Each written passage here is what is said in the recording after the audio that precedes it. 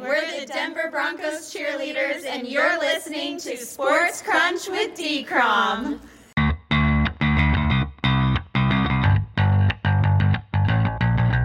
Good morning, afternoon, or evening, wherever or whenever you cats and kittens are. This is Sports Crunch with D-Crom. I'm your host, David Cromwell.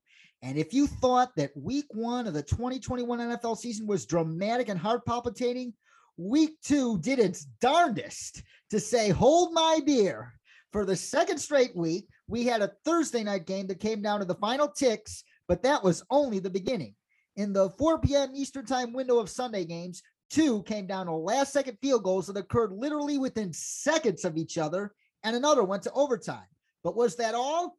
No, it wasn't, because Sunday night also brought us a wild finish that could prove to have key ramifications in the AFC playoff picture.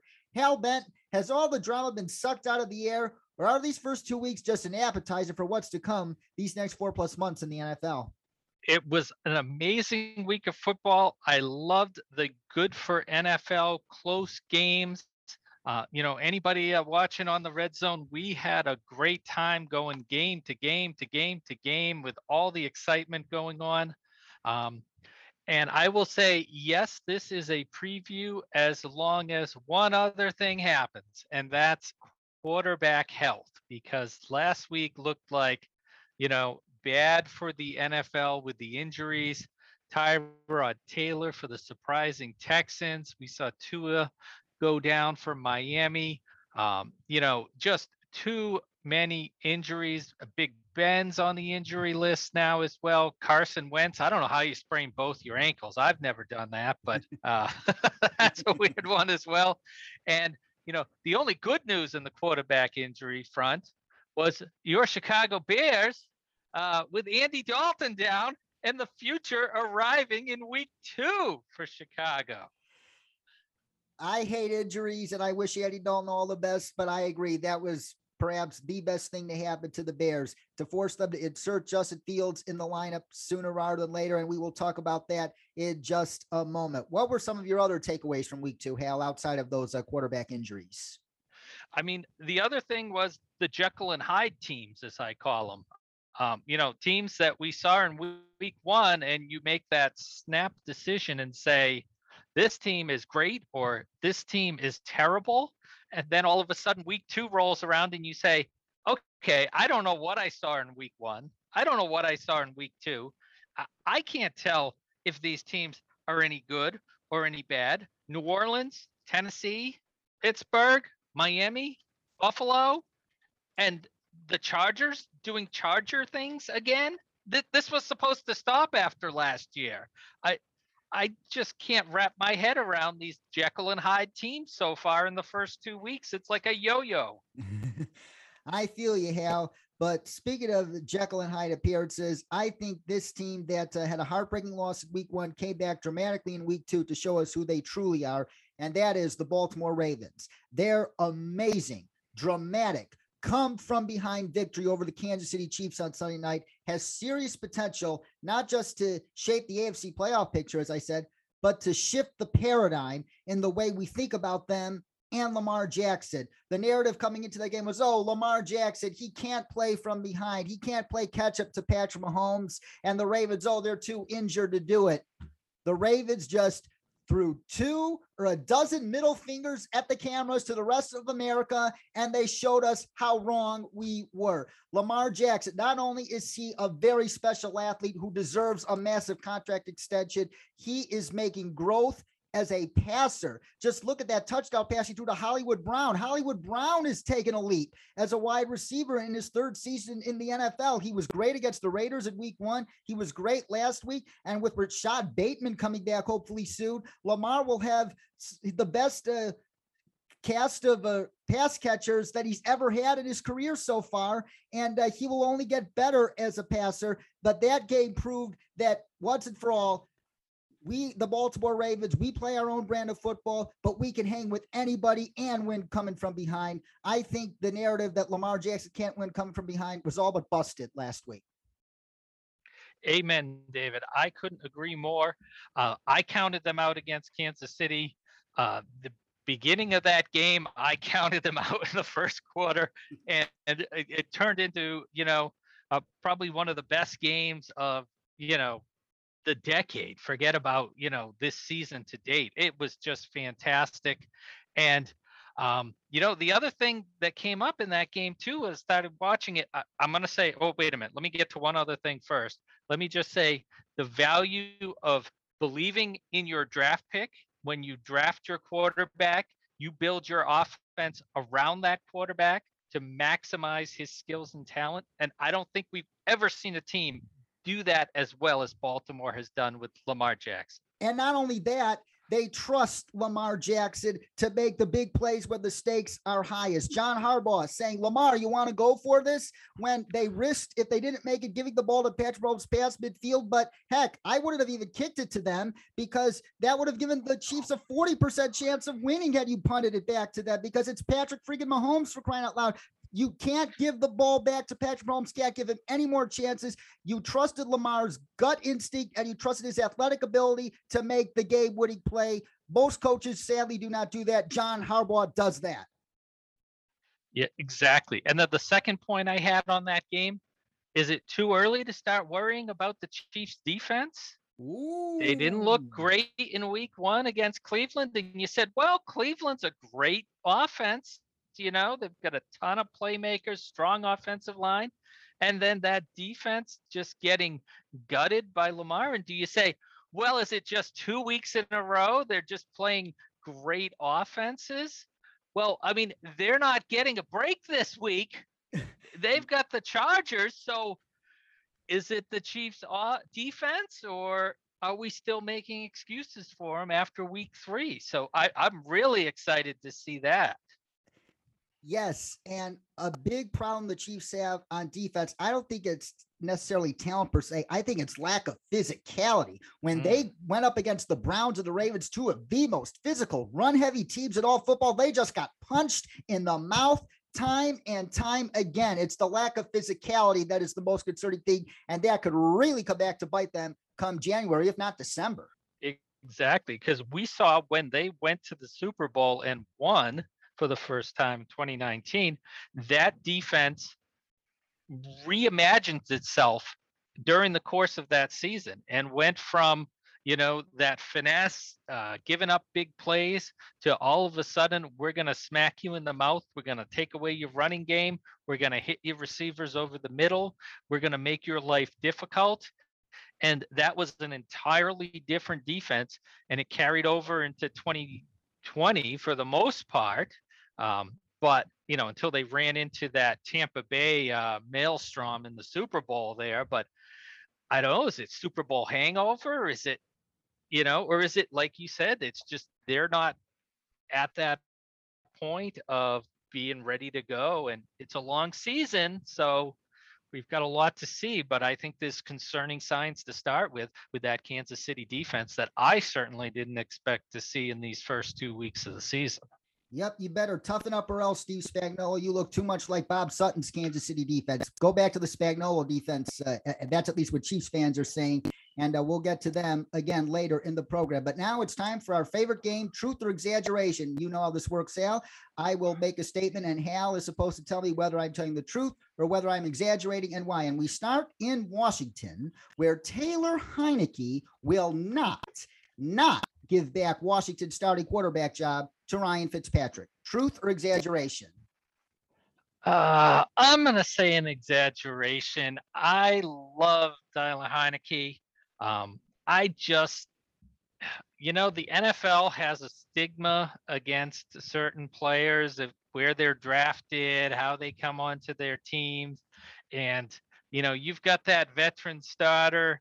If you can get him back and healthy, there's that old axiom of you don't lose your job to injury, which of course is ridiculous. Speaking of Tom Brady, how he got where he was to begin with. So that's baloney, but a lot of coaches live by that. And I think Heinicke is a great fit for that offense, but at some point, I think Washington is going to get impatient, and if they have the option to switch out, they'll switch out again. Yes, the old adage goes that you don't lose your job to injury, but if there's an exception to that rule this season, it may as well have to be right here in Chicago, where I am, where not only will Justin Fields not give back the Bears starting quarterback job to Andy Dalton, Justin Fields will also have a very similar rookie season as Justin Herbert did last year. Truth or exaggeration? I want that to be true so bad because I am so on the Justin Fields bandwagon. I was, praying for him to drop to 15 or the Patriots to move up and get him because I just love the idea of, one of those does everything kind of quarterbacks, makes the throws, has the athletic ability, has the smarts. The one thing I saw with Fields that was kind of troublesome and that carried over from some of his scouting reports was his ability to lock onto that first receiver, which, as we see with young quarterbacks in the NFL, that can lead to defenses picking that up and picking off passes. And, tucking and running when your first option isn't there is also can be problematic for young quarterbacks. So I don't know if I'm ready to put him into that Herbert stratosphere. I'll say that's a little bit of exaggeration, but I'm hoping that's a truth because he definitely has the ability to do it. Fingers crossed that you are wrong as well, Hal. And now we go to the Dallas Cowboys, where they have an interesting conundrum at running back. The Dallas Cowboys should not reduce the workload they gave Tony Pollard last week one bit and go with a pretty even split with him and Ezekiel Elliott. Truth or exaggeration? 100% truth. 100% truth. That offense thrives with the balance of those two backs. Zeke Elliott may be able to be a workhorse back. He's no Derrick Henry. I wouldn't give him 35 carries a game, but that Dallas offense, what Tony Pollard gives them, that change of pace, that receiving ability, that big play ability, you've got to have that in your offense. And I don't care how much you're paying your number one back, you play the players that make your offense the best. And in this case, it's Tony Pollard. They need him out there just like last week. That's the blueprint for that Dallas offense. We are simpatico there. And for the first time today, we'll sound the simpatico alert. Yep. Ezekiel Elliott, he is past his prime, I firmly believe. And Tony Pollard is way too talented to give just a third of the carries to. He needs at least half the touches in that Cowboys backfield. He and Zeke complement each other perfectly. It is the perfect engine for this offense, especially if secondaries take away CeeDee Lamb and Amari Cooper during a game. And now back to a quarterback situation in Indianapolis, where if the season should continue to go south, the Colts should not play Carson Wentz in order for them to keep their 2022 first-round pick. Truth or exaggeration? Yeah, I was thinking about that this morning, David. Because I was like, boy, if the 0-2 start, what if they're a top 5, top 10 draft pick? Do you want to hand that over for Philadelphia as you get down towards the end of the season and the nitty gritty? And I think that's a 100% truth. If I'm the if I'm the general manager there and it's getting close and you're in forget it, you're out of the playoff picture, top 15 pick, I'm doing everything I can to hold on to that first round draft pick. And I'm not burning that first round pick on a terrible year from Carson Wentz where you don't even make the playoffs. Forget about it. 100% truth there. We are simpatico there as well, Hal. And now we go to the Carolina Panthers and that amazing, talented, young defense. It is time to put Brian Burns squarely in the conversation as one of the 5 best edge pass rushers in the NFL right now. Truth or exaggeration? I think that's a truth, David. He's been just fantastic this year. The improvement since he came into the league as a first-round pick in 2019, he's got the size, he's got the speed, he's got the strength. I'd throw him right out there with those Bosa boys. He is just, he's You can see the strength that he's added since he's and the work that he's done behind the scenes to get to where he is today. And 100%, he is flying up the charts, easily one of the top pass rusher edge defenders right now in the NFL. Definitely. And in case you need just a small bit of evidence to prove it, look at that spin move he made on Ryan Ramczyk of all people last week. Ryan Ramczyk is one of the top 2 best right tackles in football, at least, and he absolutely beat him badly with that spin move. Oh, yeah. I mean, that was just nasty. And like you said, it wasn't like he was going against the third string tackle or anything out there. This is big time players making big plays against other big time players. He has just been, a terror and basically the leader of that defense right now. I should say that number 1 ranked Carolina defense right now. Yeah, Phil Snow may be another Carolina assistant that could be targeted for a head coaching job after this season, should the Panthers keep this up. And back to those Kansas City Chiefs for a second. The Chiefs should no longer be considered clear-cut favorites to win the AFC West this season. Truth or exaggeration? I think we saw after week 1, it was going to be a lot more difficult for Kansas City. And after week 2, we already talked about, those cracks we didn't expect to see from the Kansas City defense.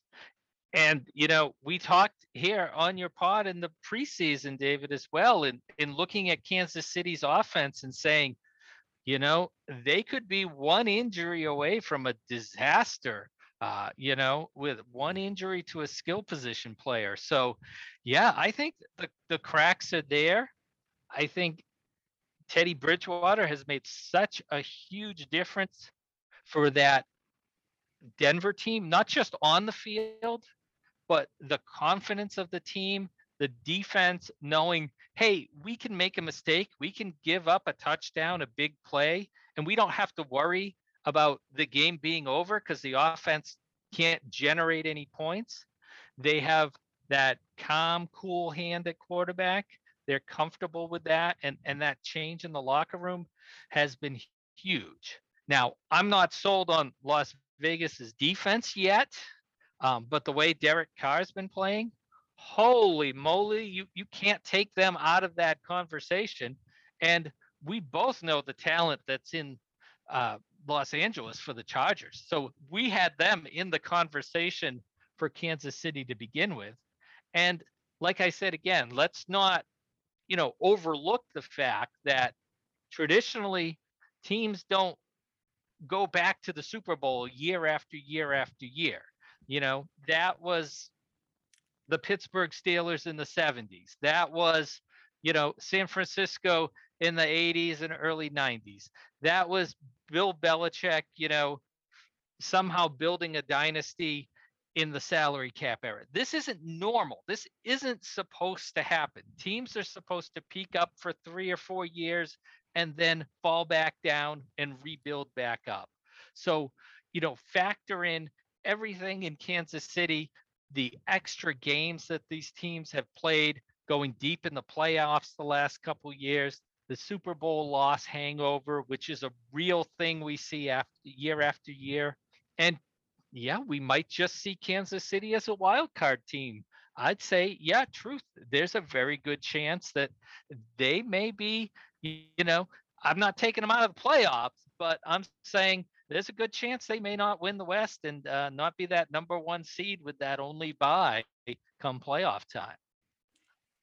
And moving on to San Francisco, where win or lose this weekend, should Jimmy Garoppolo struggle badly against what is an atrocious Packers defense, the 49ers should insert Trey Lance into the starting lineup in week 4, if not shortly thereafter. Truth or exaggeration? I'm going to say exaggeration. Trey Lance, again, young quarterback. You don't want to put your Super Bowl hopes on hold and go through those rookie mistakes that we know are going to happen. I love the potential of Lance. I think he's a great, keep him in your back pocket right now in case Garoppolo is injured so that you still have a chance to run your offense, because as we've seen with teams losing starting quarterbacks, things can go down the drain in a hurry. So, but otherwise, the one time they got Jimmy Garoppolo through a season healthy, they made it to the Super Bowl. I think you got to give him a little bit leash here in 2021. So I'd say that's leaning towards the exaggeration there. And we conclude our truth and exaggeration for this week with the ageless wonder of ageless wonders, Thomas Edward Patrick Brady Jr., who has started off his age 44 season by throwing 9 touchdown passes in the first 2 games. So Tom Brady will have the best statistical season of his entire career in 2021. Truth or exaggeration? Gonna throw more than 50 touchdown passes. Whoa, that's a tough one to go on the truth. I could certainly see it, the way he started, the way he's motivated, that offense around him. I feel like, if I say exaggeration, he's gonna do it. So you don't want to give him any more motivation. I mean, my God, is he even human? He's just a machine back there. And I mean, just looking at Brady a year apart, I mean, week 3 in Tampa, that offense was disjointed. They were still figuring out what works for Brady and what doesn't work in that Bruce Arians offense. It was a mess around him. This year, everybody is clicking on all cylinders there. I want to say that's an exaggeration, but it could very, very easily be a truth. So just not to anger Tom Brady and the football gods, I'll go on record and say, yes, that's a truth. He's blowing out all his previous single season achievements here, because I don't see any evidence that there's any way to slow him down here right now. Yeah, plus with the additional game in the regular season now, that opens up the window even more for him to shatter those previous records. Yes, great point there too. That extra game is, he keeps throwing 4 touchdowns a game, he's gonna be fine. Definitely. And now it's time for our segment called This or That. And in this segment, I just ask a question and have you choose between 2 options. And we start at the quarterback position. Who is the leading candidate for 2021 NFL MVP honors right now? Is it Derek Carr or is it Kyler Murray?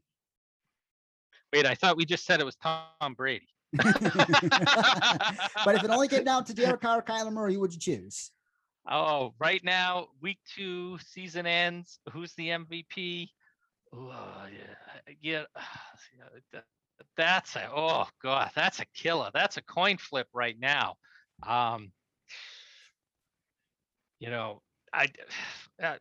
Tails it is. It's Kyler Murray. Okay, there we go.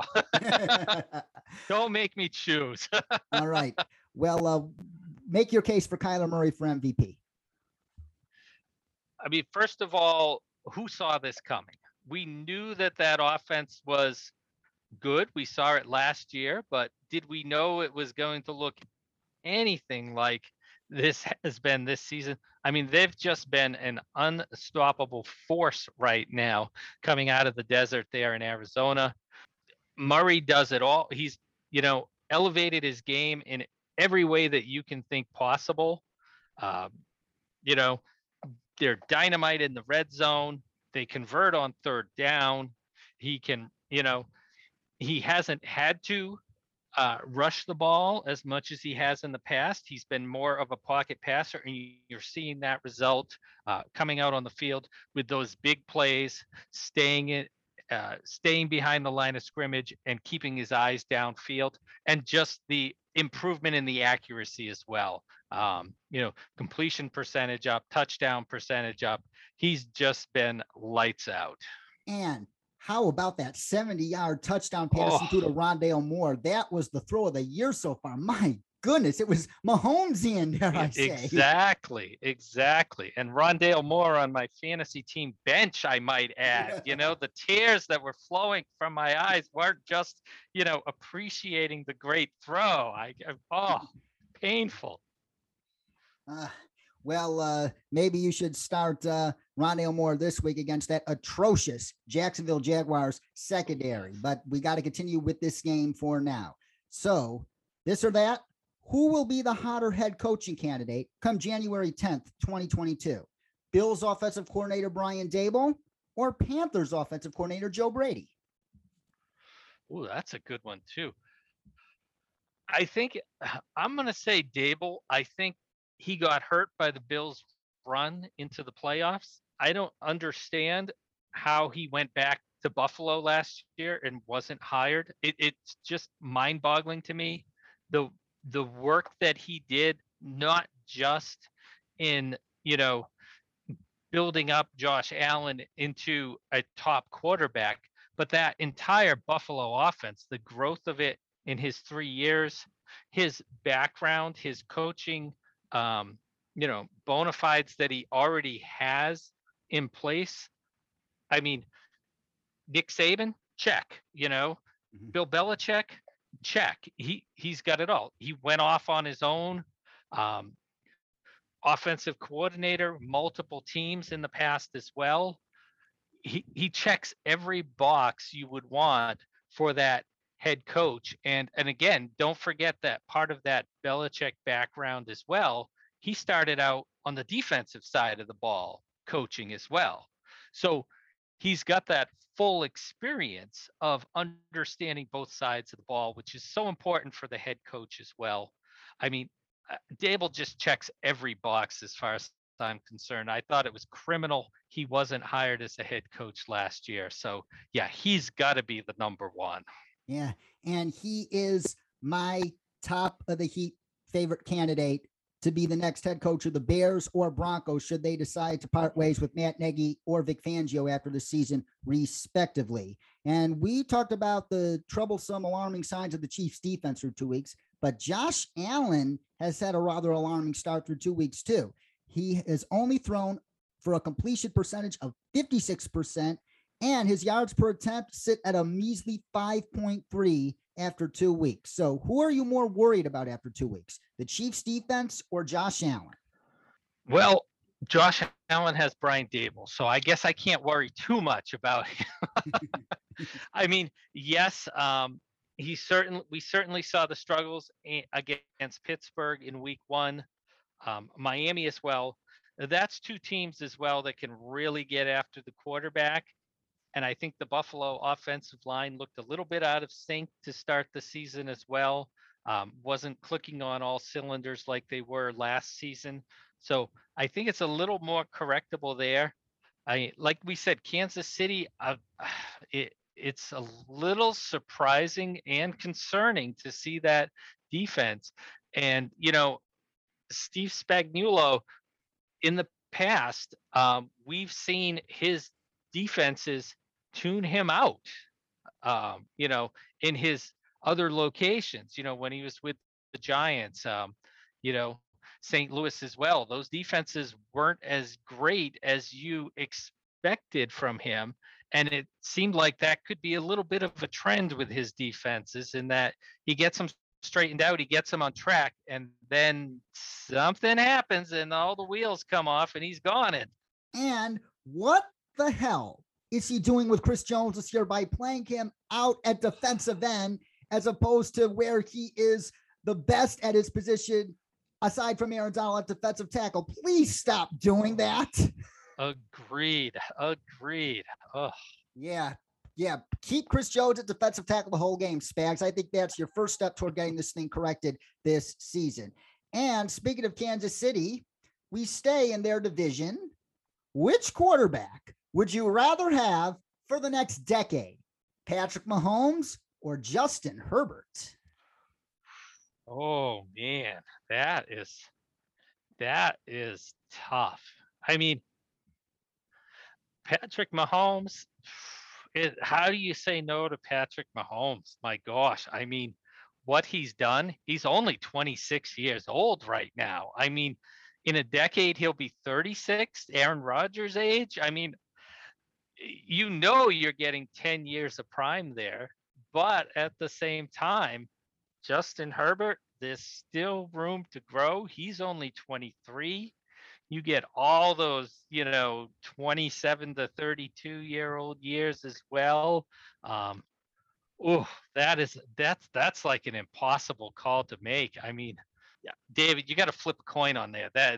This or that. You can't lose with that, and you can't be right with that. I mean, that's the impossible. You can't go wrong with either of these two quarterbacks. Oh, I completely exactly. agree. Jim Nagy, who is the director of the Senior Bowl, tweeted out that he wouldn't have any other quarterback in the league over Justin Herbert for the next 10 years. I slightly disagree with him. I would still put Patrick Mahomes in that category, but Mahomes is the only one I would prefer over Herbert, and I would only prefer Mahomes just slightly over Herbert right now because I fully expect Justin Herbert to become as good as Patrick Mahomes is within the next year or two.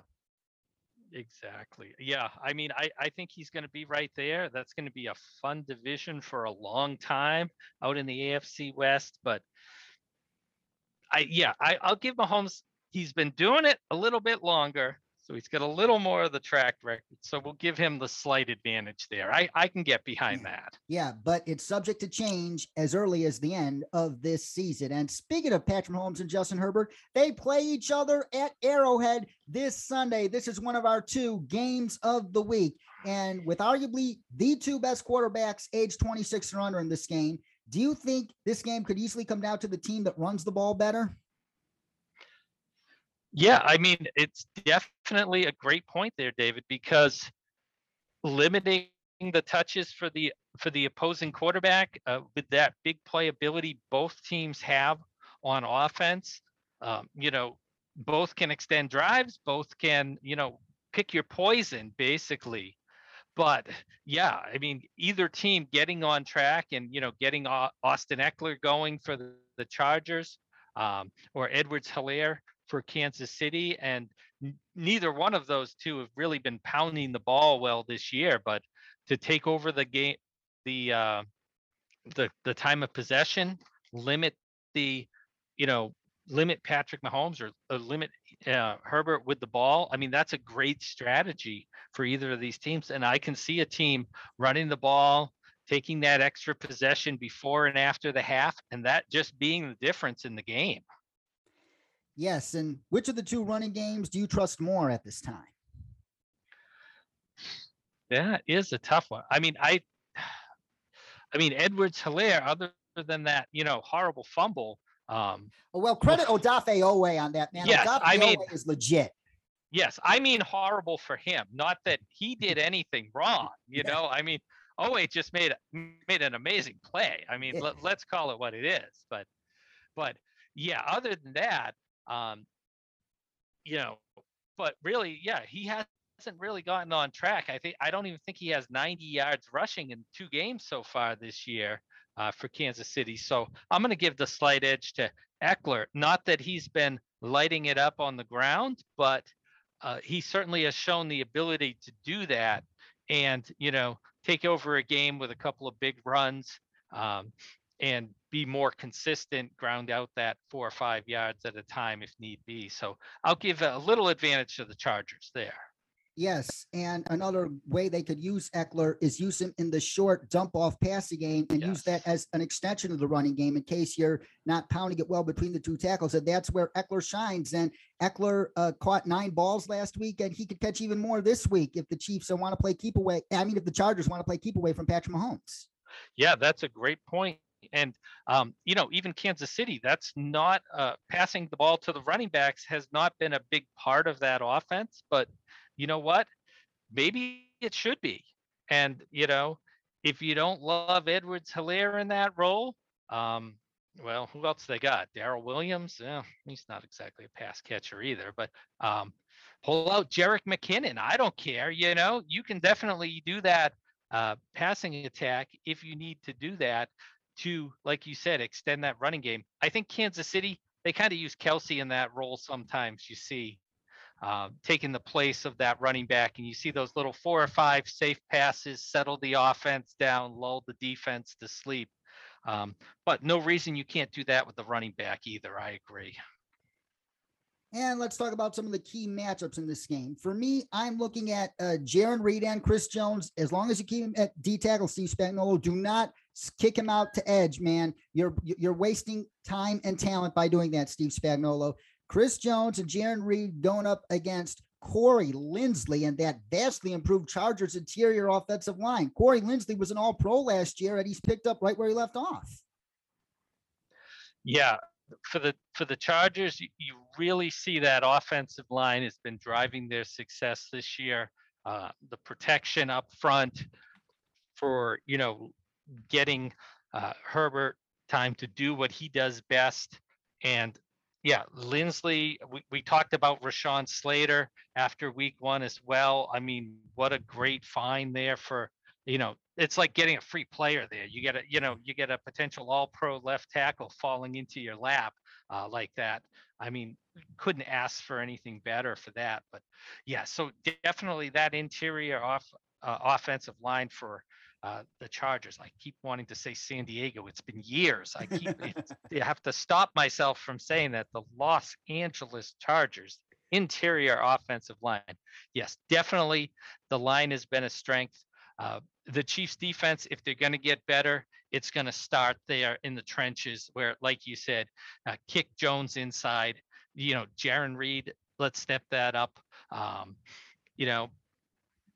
We need to see that Chiefs defense be able to control the line of scrimmage, penetrate from the interior to disrupt the passing game, and let Frank Clark come around the end, throw Alex Okafor out there. I don't care, but keep Chris Jones inside. I can't agree with you anymore. That interior disruption, both in the passing and running game, is just what makes him so special. And another matchup that the Chiefs are going to have to win their fair share of reps is Frank Clark potentially going against Rashawn Slater or Stone Forsythe, who I believe is starting at right tackle for the injured Brian Bulaga. I think they're going to put Frank Clark on Forsythe, and Clark is going to have to really, really, really take advantage of that matchup because they got to bottle Herbert up in the pocket and can't let him get loose outside because that's where he creates all that chaos and damage to a defense. That's another key matchup I am watching. And if you flip the script as far as the Chargers defense against the Chiefs offense, what matchups are you looking for there? Well, I mean, you're going to look at that Chargers pass rush, the same thing here. Can they disrupt and get Patrick Mahomes uncomfortable? And I don't think you're going to sack Patrick Mahomes 6 times in a game very often outside of the Super Bowl. That kind of disruption, you're not going to get that with that upgraded offensive line. But a controlled pass rush, Patrick Mahomes does so much damage outside the pocket, and you can't just have your edge defenders pinning their air back and ending up 10 yards down into the backfield and giving Patrick Mahomes time to extend plays with his legs, get outside the pocket.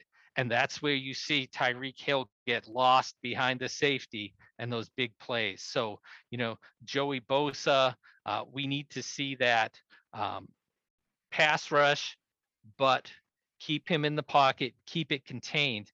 And if they can do that against the Chiefs the Chiefs rebuilt offensive line here, and get that consistent pressure off the edge, Orlando Brown, great run blocker in his time in Baltimore.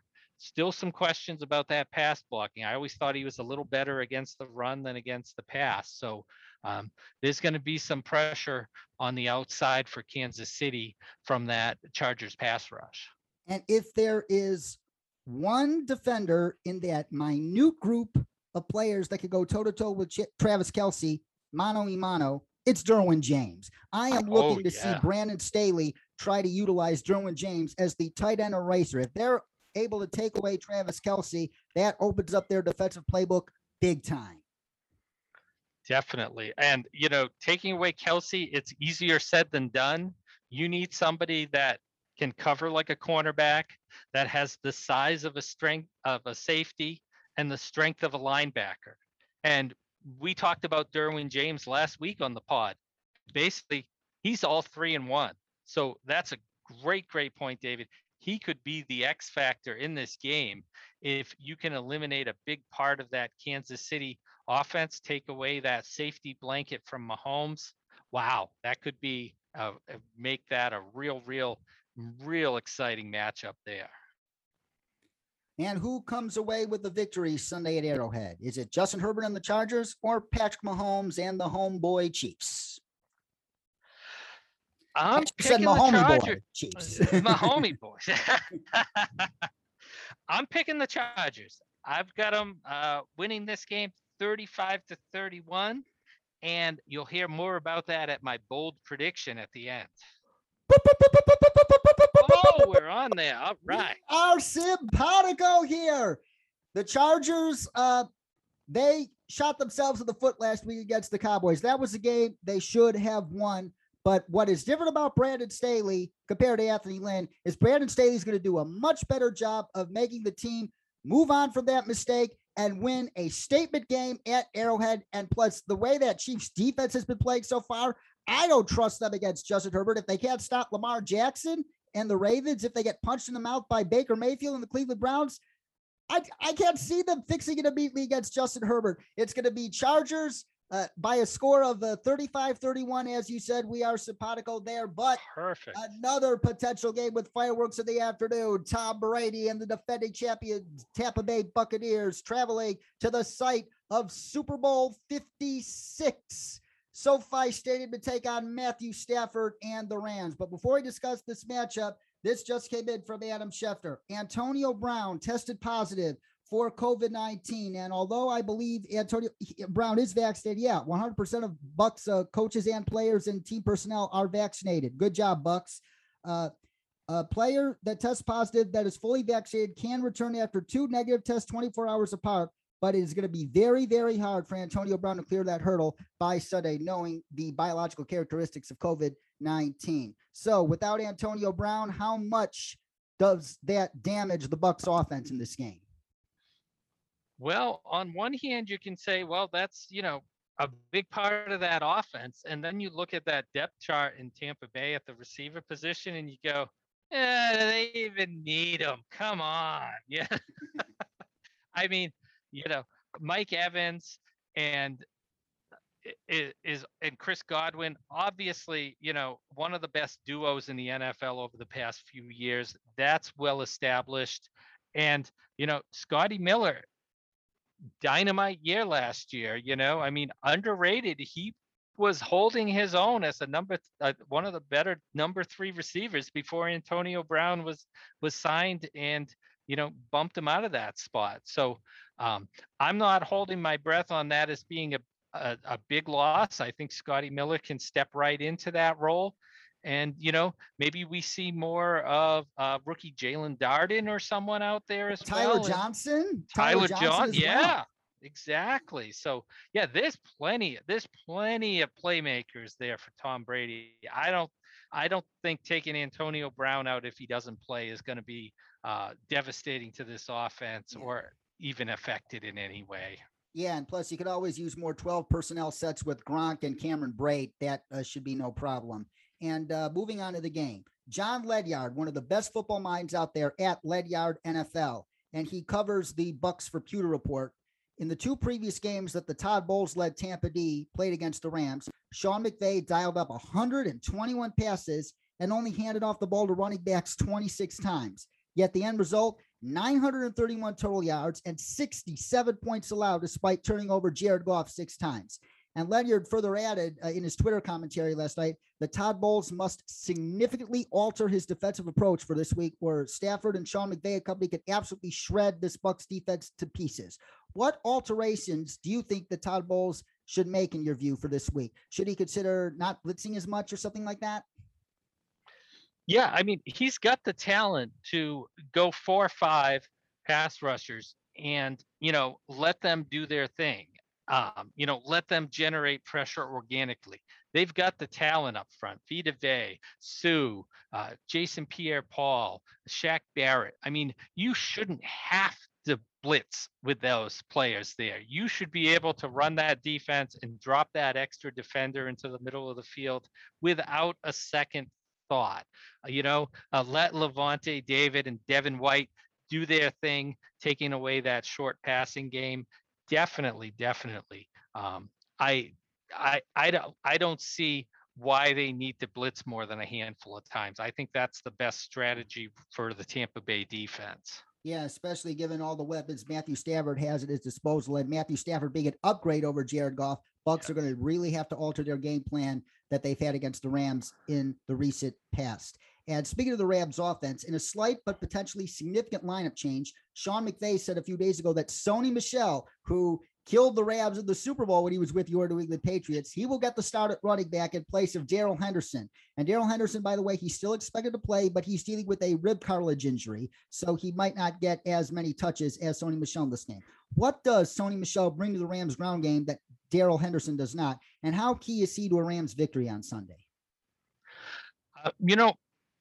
I think Michel certainly has the experience, a little more experience than Henderson, but not as much experience in that offense. And so that's that double-edged sword that they're going to get. Michel, power running game, breakaway ability. We didn't see it as much in New England as everyone had hoped with him as a first-round draft pick. And, coming out of Georgia, one of the things about Michel that was hyped up was his ability to catch the ball out of the backfield. And up until last year, when Cam Newton was at quarterback, we didn't see Tom Brady throw a pass to Sony Michel in 3 years. I don't know if he didn't like him or, he stole his TB12 lunch or something. I don't know what that deal was there, but so, Michel is a receiver out of the backfield. I'm very interested to see how he's utilized by Sean McVay there. And if he can bring that to that passing attack, don't even worry about handing him off the ball.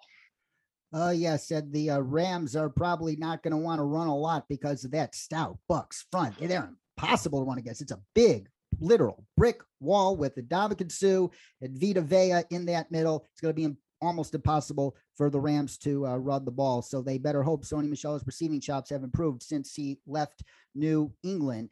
And now when you look at some of the key matchups in this game, last week we got to see Aaron Donald going against Quentin Nelson, arguably the best trench matchup of the year. But if there's one that plays second fiddle to that, it could be the one this week, with Aaron Donald going against one of the best interior offensive line duos in the NFL in Bucs center Ryan Jensen and guard Ali Marpet. That is going to be must-see TV. Yeah, that's a great matchup there, those two. And I'd put them both on them. I don't care. Aaron Donald, if you're not doubling them every play, I don't know what you're doing there. So, talk about a 2-on-1. First thing you got to do, keep Aaron Donald off your quarterback. If you have to put two top offensive linemen on him, go right ahead.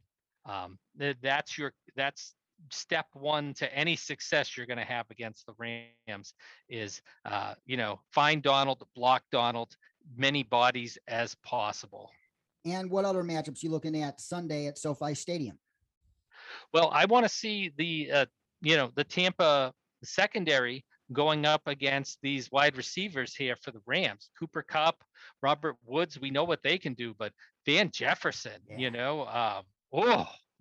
breakout city here. Talk about exploding this year. He's looked fantastic. So, you're throwing those three out there. Tampa, we know they're a little dinged up in the secondary as well. So a lot of pressure on Carlton Davis, Jamel Dean, Ross Cockrell out there as well. Those guys are going to have their work cut out for them. And they better get some help from that pass rush because that could be a long day. If I'm Todd Bowles, I'm telling Ross Cockrell, stay away from Kupp and Woods. Stay away from Kupp and Woods. Because if you have either Kupp or Woods match up against Ross Cockrell, Stafford is going to take the cheese every single time and make you pay. Exactly. So, yeah, it's a tough matchup there for that secondary. Be very, very interesting to see how that plays out. And I think that's one of the big matchups that the Rams are going to look to exploit. And, if that offensive line can hold up, and give Stafford that time, that's going to be a heck of a game here. It is. For This sure. is an pretty evenly matched game for the most part, in my opinion. And this could easily be an early NFC Championship preview here. I think it's going to be a very close game. It's going to be high scoring. I wanted to pick the Rams, but I am just not the guy to bet against Tom Brady. I'm just not. That was a different Bucks team the Rams beat on Monday Night Football last year before they hit their stride. Now the Bucks have hit their stride. I like the Bucks in a very, very close 34-31 game. Yeah, I think there's going to have to be a weird bounce or a fumble or something strange is going to have to go on if we're going to see the Rams pull this out. But you know what? I'm going to say something weird happens. I mean, it's too easy to just pick Tampa every single week because you just look at and you go, oh yes, they could win all 17 games. Of course they're going to be favorites in all those games. Why wouldn't they be? Look at that team. So I'm going to say this is the weird bounce week. I'm going to take the Rams in the upset 30-29 over Tampa. Yep, quintessential coin flip game. And now it's time to pick the rest of these week 3 matchups, starting with tonight's game in Houston, where the red-hot Carolina Panthers, led by that amazing number 1 ranked defense, take on Davis Mills and that Texans offense. And the Texans, they have some veterans on that team that are going to keep this game closer than some expect for 2.5 to 3 quarters, but I believe the Panthers pull away in the end. I'm trying to figure out how Houston's going to score a point. Yeah, I haven't gotten to that point possible yet. So I've got Carolina in a snoozer, 23-0. Yeah. Yes, I agree with you right there. Carolina Panthers going to 3-0 against Davis Mills, who is going to have a very, very tough time against that Panthers defense. They're going to give him fits all game long by blitzing him time after time after time. Your New England Patriots play host to the quarterback the Panthers gave a headache to in week 2, Jameis Winston, and the Patriots coming off 4 interceptions of Zach Wilson. If the Saints were back in New Orleans, I might pick the Saints, but I just can't go against the Patriots at home this time. They should be 2-0 right now. They should have beat Miami in week 1 because they dominated the time possession. They're not going to make the same mistakes against the New Orleans Saints. Patriots pull off a relatively close 23-16 win. Yeah, I wish there were more games. Brady Breeze, New England, New Orleans, because it seems like every time they get together, it's a close game. It's a fun game. So much respect the 2 head coaches have for each other, Belichick and Peyton. A great offensive mind, a great defensive mind. It's always so exciting. I said the same thing. New Orleans has been through the ringer. Let's face it. They can't practice, and the Superdome roof is on fire. What's going on here? Coaches with COVID. I mean, they didn't have any coaches on the sideline last week. It was, it's just too much. And like I said, if it was a little more normalized, I think, I'd say this is going to be one of those coin flip games, and I might even give the Saints a brief edge because, Alvin Kamara, Patriots defense is one of those ones that, as strong as they are, they don't have that explosive run stopper, that explosive speed and size to cover Alvin Kamara out of the backfield. So I think that's something New Orleans can really exploit. And I really wanted to pick them, but that's the way their season's going for them so far this season. I just can't. I'm going to give it to New England 24-20, but it's going to be close. I agree. It's going to be close as well. The Washington football team traveling to Buffalo to take on the Bills in a matchup of teacher against student. Ron Rivera against Sean McDermott, who was his defensive coordinator in Carolina for quite a long time. I really think this game is going to be very, very, very, very close. I think both these defenses but the Buffalo defense has actually been playing better than Washington's defense so far. Washington's defense has been a relative disappointment so far. Gregory Rousseau, man, he looks the part. He looks like the answer to that pass rush. I think Washington's defense comes alive in this game to a certain degree, and they keep it close throughout most of the game. But in the end, I trust Josh Allen and the Buffalo Bills offense to make more plays than Washington. I'm going with Buffalo, but I think Washington covers the spread. Yeah, Buffalo humiliated me for picking against them in the upset special last week. So they've really grounded in against that 35-0 shellacking. So Buffalo, my apologies. I'm back on the bandwagon. Easy win, 24-16. All right. The Atlanta Falcons traveling to MetLife Stadium to take on the Giants in a potential showdown of two teams that are going to be picking in the top 5 draft picks in April. And I went back and forth. Yeah, the Falcons put up an inspiring fight for some time in Tampa last week, but the Giants should have won last week, and they're coming off a week and a half of rest. And I think they use that rest of their advantage to pull off a win over the Falcons at home. Yeah, I think Atlanta, we see that sometimes these teams get up for these big games. They keep it close in that first half. We saw Detroit Monday night against Green Bay with the lead at halftime. And, then everything comes crashing down, and there's that inevitable letdown the next week. And I think that's what's coming here as well. So, yeah, definitely Atlanta put up the good fight. I'm with you on that, but Giants take it 24-20. The Indianapolis Colts and Carson Wentz's bum ankles traveling to Nashville to take on the Titans in a divisional battle here. And Carson Wentz said today that it's not going to be up to him as to whether he plays. It's going to be up to the coaches and the medical staff. But Pro Football Doc, that's his Twitter handle, Dr. David Shaw, the former team doctor for the Los Angeles Chargers, he believes that Carson Wentz should be able to play this Sunday. But even if Carson Wentz does play, I don't trust him with those bum ankles, even against a dreadful suspect Titans defense. And the way the Titans concluded last week, I think they ride that momentum into a divisional game and grind out a very close, tough win against the Colts. It's going to be close. Colts are going to put up a fight, especially with the defense they have. But I think the Titans pull out a 23-20 win. Yeah, Tennessee, they just keep winning these games where their defense just falls on their face, and somehow they offense bails them out.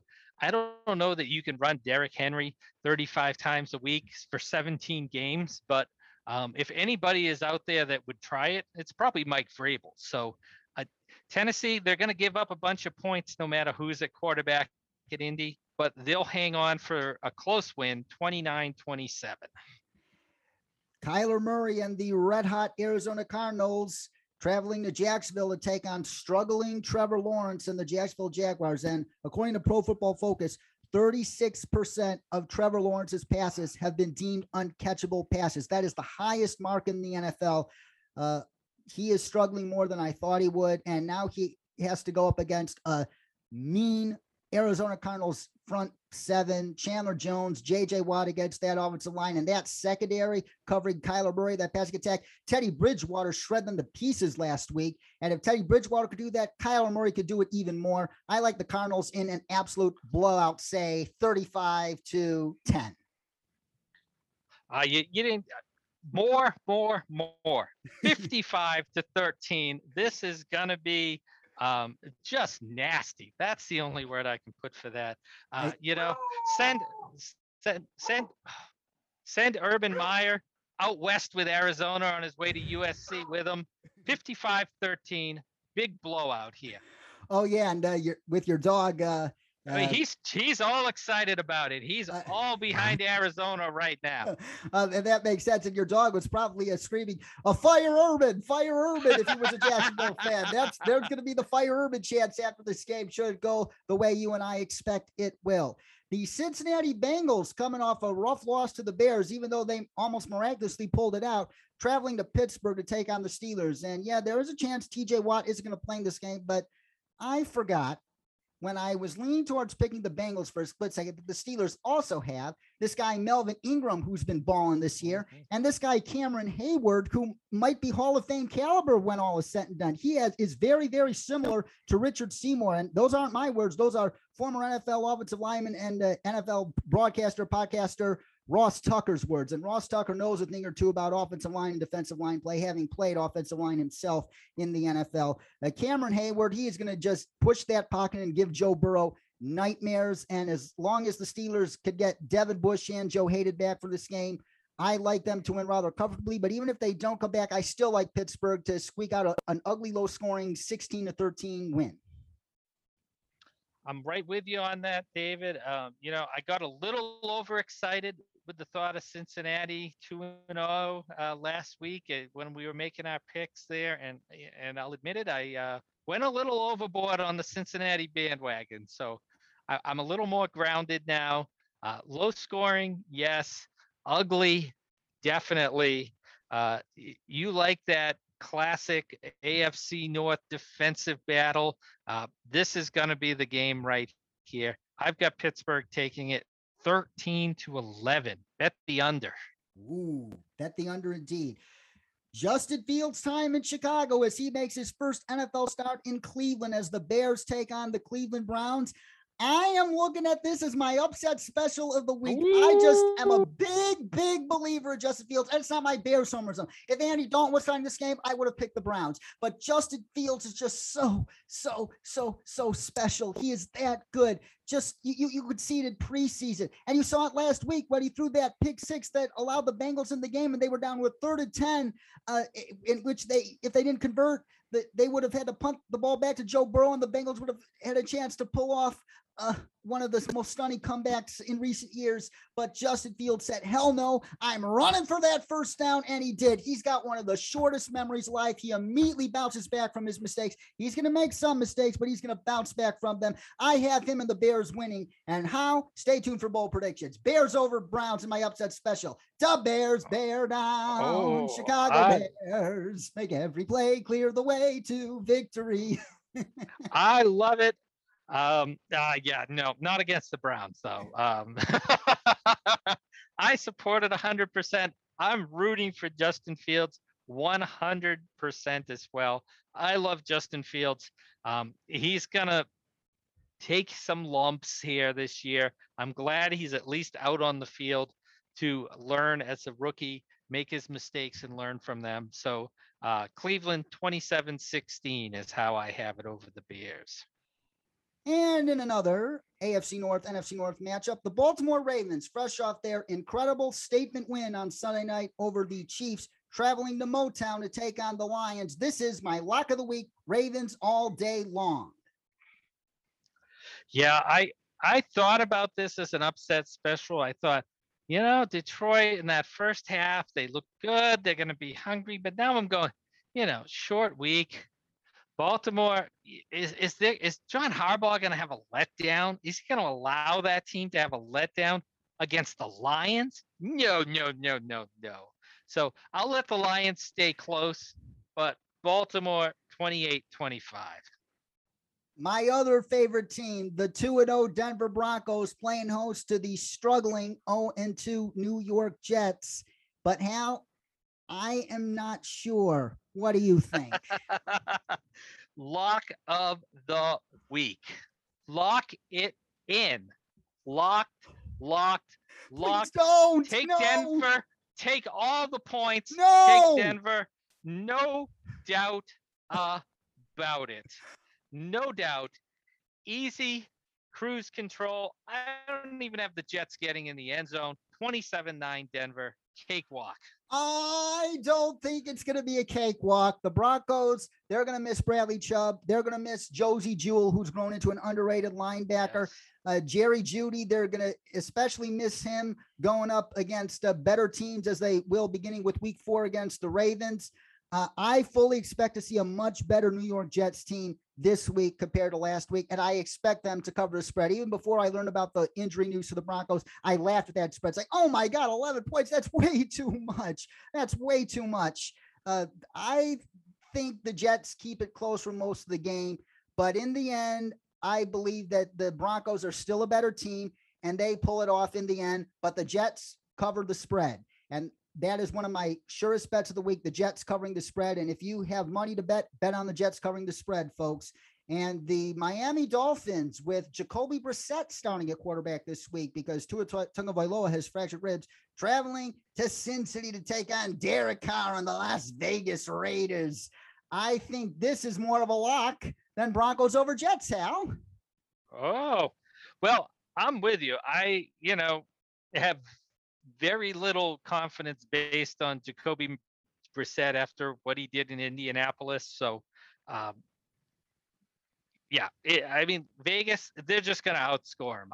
Like I said, I'm not sold on the defense, but I'm definitely not sold on the Miami offense this week without Tua. So definitely you can lock this one in as well. I have no problem with that. I've got Vegas in a snoozer, 33-16. The Seattle Seahawks, after that choke job at home against the Tennessee Titans, traveling to Minnesota to take on a hungry 0-2 Vikings team that could easily be 2-0.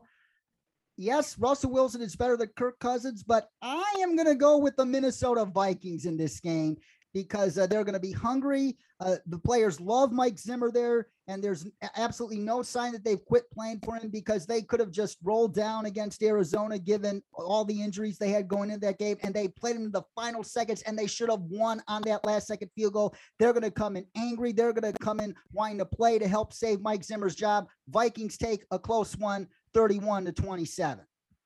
Woo! Sound that simpatico alert, David. We are right there. I have Minnesota 30-27, but the exact same reasoning there. This team is so close to a W, and I think that passing game, Thielen, Jefferson, Osborne, that new big three in Minnesota, gonna get the job done this week here. So I'm with you 100% on this one. Minnesota, instead of 4, by 3 over the Seahawks. Sunday night, Aaron Rodgers and the Packers, fresh off their get well game against the Lions, travel to the Bay Area to take on Jimmy G and the 49ers at Levi's Stadium.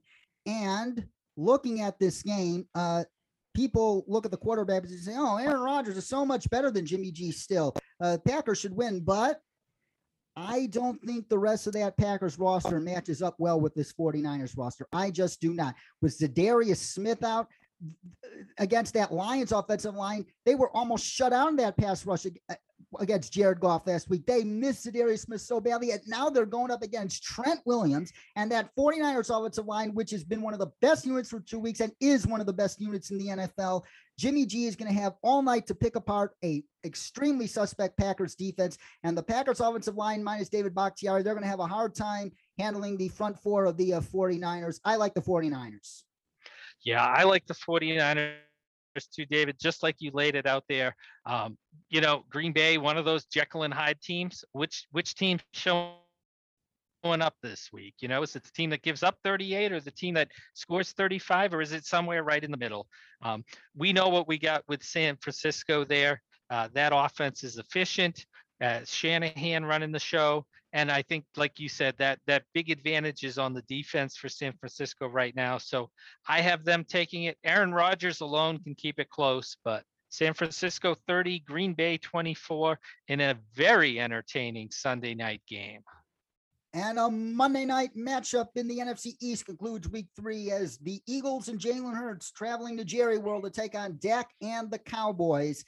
And this is going to be an intriguing game because Micah Parsons, as we alluded to last week, we could see more of him at edge given the DeMarcus Lawrence injury. And boy, did he do excellent at edge. But this week, he might have to go up against Lane Johnson, who is one of the top 5 offensive tackles in the NFL at least. And by the way, a shout out to Lane Johnson's agent, Ken Sarnoff, who's a good friend of the pod. That is going to be intriguing to watch. But Jalen Hurts came down to earth last week against the 49ers. And yes, the Cowboys defense is not the 49ers defense, and the Eagles will keep it close, but I do not trust that Eagles secondary to contain Dak in that passing game. I believe the Cowboys eke out a hard-fought win on Monday Night Football, 27-24. Yeah, I'm picking the Cowboys as well. I can see it going to Philadelphia, but I think last week we saw it when they went up against San Francisco. Other than that, one big play by Quez Watkins. I mean, Devonta Smith, Jalen Reagor. Oh, I was never so happy to have Jalen Reagor on the bench instead of my starting lineup in fantasy. Oh, best move I made all year right there. So patting myself on the back. I think Dallas takes it 31-23 over the Eagles on Monday night. And now for our bold predictions for week 3. Hal, you go first. Yeah, so mine going back to that Chargers Chiefs, that fun matchup. So, Justin Herbert, can the kid outduel the superstar who's already established? Herbert, 5 touchdown passes against this suddenly suspect Kansas City defense, over 450 yards of that through the air, leading them on a go-ahead touchdown with less than 2 minutes to play to make that 35-31 score. But how does it stay that way if you leave time on the clock? None other than who we were talking about, Derwin James, with the huge interception of Patrick Mahomes to seal the game with less than a minute to play. And that's how the Chargers, in my bold prediction, hold off the Chiefs. I love it. I love it. I love it. And I don't think I can top that for this week, but here you go. Justin Fields, in an upset win over the Browns, throws for 300 or more passing yards, runs for at least 75 on the ground, and scores 5 total touchdowns. So we both have a quarterback named Justin, a young potential superstar quarterback named Justin, throwing for 5 touchdowns or scoring 5 touchdowns. So we might sound a semi-simpatico alert there. That's the semi-simpatico alert. Love it.